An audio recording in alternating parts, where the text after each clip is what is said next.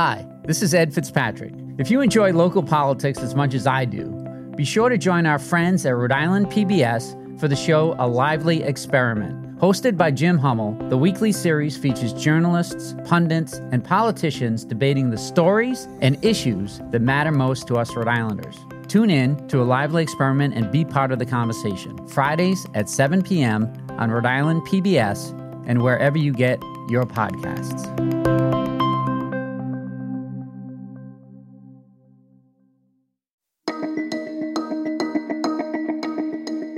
From the Boston Globe, this is Rhode Island Report.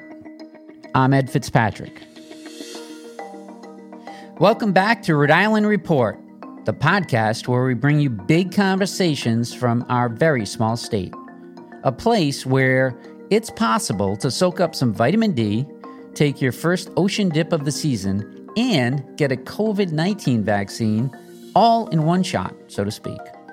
In a truly 2021 moment last weekend, the state made Johnson & Johnson vaccines available at Misquamicut State Beach in Westerly. Residents and non-residents were eligible to get the one-dose shot free of charge.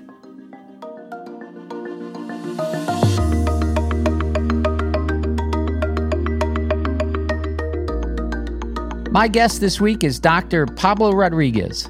He's a public health advocate and retired physician who has spent the last year plus as a member of the Rhode Island COVID-19 Equity Council. Alongside other health leaders in the state, Dr. Rodriguez has made it his mission to ensure every Rhode Islander, regardless of neighborhood, income, or identity, has access to accurate pandemic information and access to the COVID-19 vaccine. Dr. Rodriguez and I discuss COVID's disproportionate impact on Rhode Island's Latino population and what the pandemic has taught us about the deeply rooted social conditions leading to disparities in public health. Dr. Pablo Rodriguez joins me after a quick break.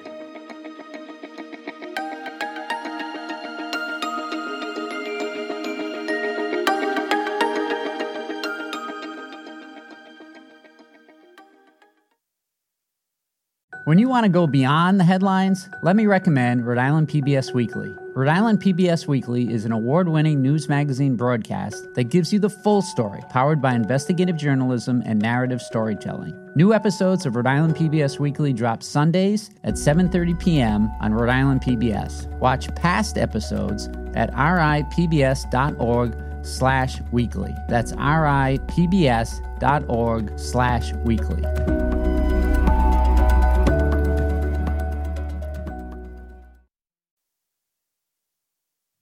Dr. Pablo Rodriguez is an associate professor emeritus at the Warren Alpert Medical School at Brown University, the medical director of community affairs for CARE New England, and a member of the Rhode Island COVID-19 Equity Council, which has been advising the state during the pandemic. Dr. Rodriguez, thanks for joining me. Great to join you today. You've been working with the state to develop a pandemic response that centers on equity for more than a year now. Was there a moment in the early months of the pandemic in 2020 when you really knew that COVID-19 was not only going to be a huge issue for the state, but also a huge issue for health equity? Absolutely, Ed. When the pandemic first began and the statistics started coming out, we immediately saw that Latinos were overrepresented in the pandemic, just like African Americans. And if you remember, 45% of the initial cases were among Latinos. And that basically created the Equity Council. The governor decided that given the statistics of the African American and the Latino communities, it was important for government to have input from those communities in the management of the disease. Yeah, the rates for positive cases was disproportionate, and now we're seeing that the rate of vaccination for Black and Latino populations lags behind the rate for white Rhode Islanders. Why is that, and what should state government be doing about it?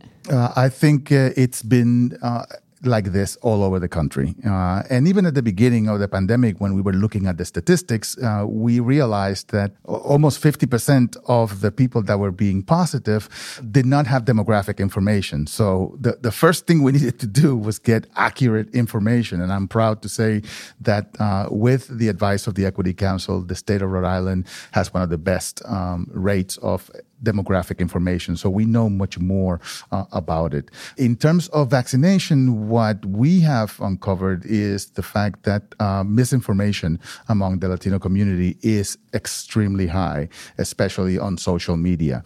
Latinos are not limited to the United States in terms of their social media interactions. And we're getting, anti-vaccination messages from Spain, Ecuador, Argentina, Mexico. All of them become part of the social fabric here in Rhode Island. And it's a constant battle of misinformation regarding COVID and regarding the vaccine. What are they hearing? What kind of misinformation are they getting? What can be done to dispel those myths? So anywhere from microchips in the vaccine to being ineffective, COVID being fake, COVID being something that is really not existent, that it was the flu. These messages are still showing up on social media. And I've been blessed with a cadre of friends that constantly are sending me those messages. And they come through all the networks, Facebook, Twitter, WhatsApp, Messenger. So it is a multi-pronged approach at misinformation that needs to be met in that same fashion. And it's what I've been, fighting for with the health department, to really be proactive. Yeah, how do you fight it on the ground? And is there anything more that the state can do to get the messages out there? The state has engaged the Equity Council and a number of community leaders in their media campaign, which I think has been very effective, because when you see people that you recognize, people that look like you, telling you, what you're hearing is false, this is the real information, that has been, very helpful. And also the Central Falls vaccination program, which was one of the first in the country. Alaska and Rhode Island were the two only states that didn't follow the CDC guidelines for early vaccination. Instead of just vaccinating healthcare workers and first responders, we added the city of Central Falls at all age groups at the beginning of the pandemic, because we followed the science. And we knew that equity was going to be an important decision point for us to follow. What are you pushing the state to do? What more are you asking the Equity Council to do? So the Equity Council and the Health Department together have developed a strategy of creating pop-up clinics in the community. So instead of going through the cumbersome process of going to the computer to make an appointment, which was cumbersome and difficult even for people who spoke English, we're going to bring the vaccines to where people are. We're going to go to places of work. We already have started. We're going to specific factories. We're going to community events. We're going to be going to community-based organizations and basically meet people where they are and be managed by people who look like them. You mentioned Central Falls. They've got the health ambassadors going out there, at first talking about masks, now talking about vaccines. Is that something that should be used in other parts of the state? Absolutely, especially in the communities that we know are the ones that have the highest social vulnerability and that are just the ones that are becoming infected. Central Falls is a case study on how to do this well. And Maria Rivera, the mayor, deserves a lot of credit because they went door by door, knocking on doors and saying, who's vaccinated, who's not vaccinated, why not, and let's get you vaccinated tomorrow. And when you're going door to door, that's where you can address the hesitancy if you see it. Absolutely, absolutely, because people are not going to be questioned about their false information unless they are directly challenged on that knowledge. And once people realize that the information that they have received is false, a lot of people change their mind. These are not very hardcore ideas. These are people just simply being afraid. They're afraid of getting infected, but they are afraid of whatever the vaccine could cause. And sometimes the press tends to be sensationalistic, and the bad news travels much faster and closer to the front page than good news. Vaccines are now widely available across the state, and some Rhode Islanders are still hesitant to get the shot, as you mentioned. Do you think the Equity Council and the vaccine subcommittee that you're on has a responsibility to try to change the minds of those who don't want it? Is that their place? I think so. I absolutely believe so. And the new campaigns are going to be addressing those specific issues. The issue of infertility is one that we engaged with Women and Infants Hospital, with experts of fertility that are recognized in the state, to let people know this is all false in English and in Spanish. We've talked a lot about the social determinants of health. What concerns do you have about the long-term impact of this pandemic on communities of color around Rhode Island? What needs to change? So this is something that we have actively discussed at the Equity Council and at the Vaccine Subcommittee because the pandemic is only a proxy for the social determinants of health. When you look at the Social Vulnerability Index, which is an index that is created by the CDC to determine which populations, which communities are at greater risk for these social determinants, we can put the map of COVID and the map of the Social Vulnerability Index, and they perfectly correlate. So the concern that we have now is that once all this furor over COVID goes away, then those social determinants of health still going to exist. And another pandemic will just do exactly the same thing. So we need to make sure that the funds that are being distributed throughout the country to deal with the aftermath of the pandemic go to the areas that specifically are affected by the pandemic. Yeah, all that federal money. What's the number one thing we could do here in Rhode Island with that money to address those issues of social determinants of health that you've talked about? We need to have a robust public education campaign about health, about social determinants of health, about how to prevent disease, things that don't sound sexy, but that have shown to be some of the greatest risk factors for people to become infected. We need to change the circumstances, and this is much harder, the economic circumstances of these communities. We have to try to find more affordable housing so people don't have to live, 20 in an apartment that was designed for 10. So those are issues that will be with us for a long, long time. But if we don't begin addressing those issues, the next pandemic is going to create the same havoc. With the vaccinations expanding and regulations decreasing, what are you watching for from a public health and equity perspective as we move forward? So it will be essential for us to be looking at those places that already have been determined to be a risk of infection. So factories, meatpacking plants, places where people are working right next to each other without the ability to socially distance, without good ventilation, the fish processors down south in Point Judith. Those kinds of places at the beginning of the pandemic were the focus of infection. So we need to make sure that those will be the canaries in the coal mine.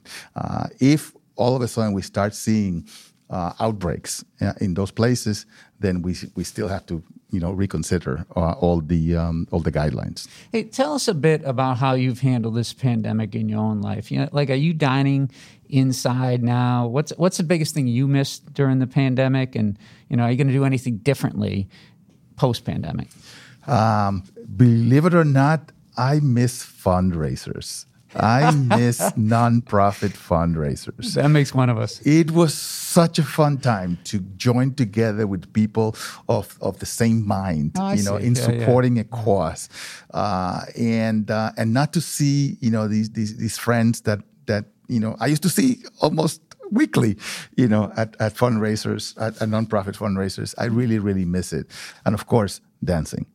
My wife and I were always the first people to start dancing at every fundraiser. What kind of dancing do you excel at? Salsa dancing. What else? Mary Rivera's dream, she has said in Central Falls, is that first salsa night hopefully this summer. And does that include political fundraisers? Political fundraisers, I typically go by myself. My wife hates them. So those we do because we have to do them to support the candidates that we support.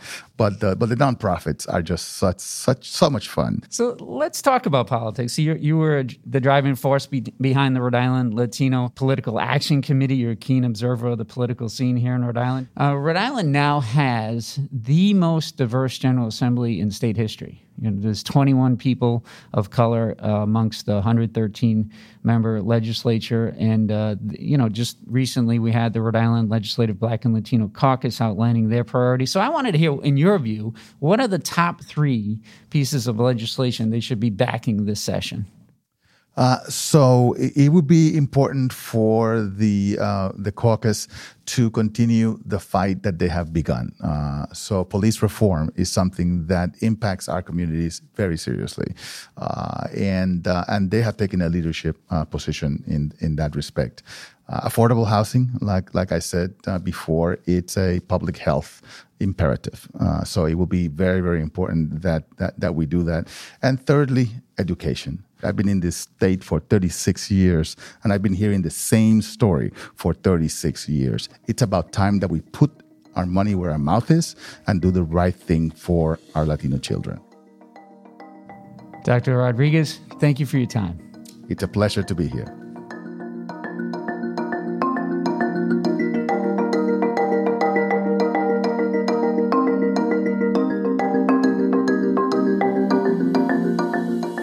Here are a few other stories you should check out this week from Globe, Rhode Island. My colleague Alexa Gagas has a Q&A with Rhode Island Public Health Institute Director Dr. Amy Nunn about a new state bill that aims to increase equitable access to fresh, healthy foods through a proposed tax on sugary drinks. You can read my latest on a legal dispute that is the full Rhode Island involving the ACLU, voting rights, and the symbol of summer living in Rhode Island, beach cabanas at Bonnet Shores. And check out Globe Rhode Island's guide to Juneteenth events happening this weekend across the state to honor the anniversary of the end of slavery in the United States. Find all these stories and more at globe.com/Rhode Island. That's globe.com/Rhode Island. Rhode Island Report is a production of the Boston Globe. Today's episode was produced by Caitlin Harrop, Carlos Munoz, and Scott Hellman. Audio mixing and mastering by Ned Porter. Music by APM. Have an idea for a guest you'd like to hear? A story you think we should cover? Send us an email at rinews@globe.com. And if you like the show, please leave us a review on Apple Podcasts. I'm Ed Fitzpatrick. See you next Thursday.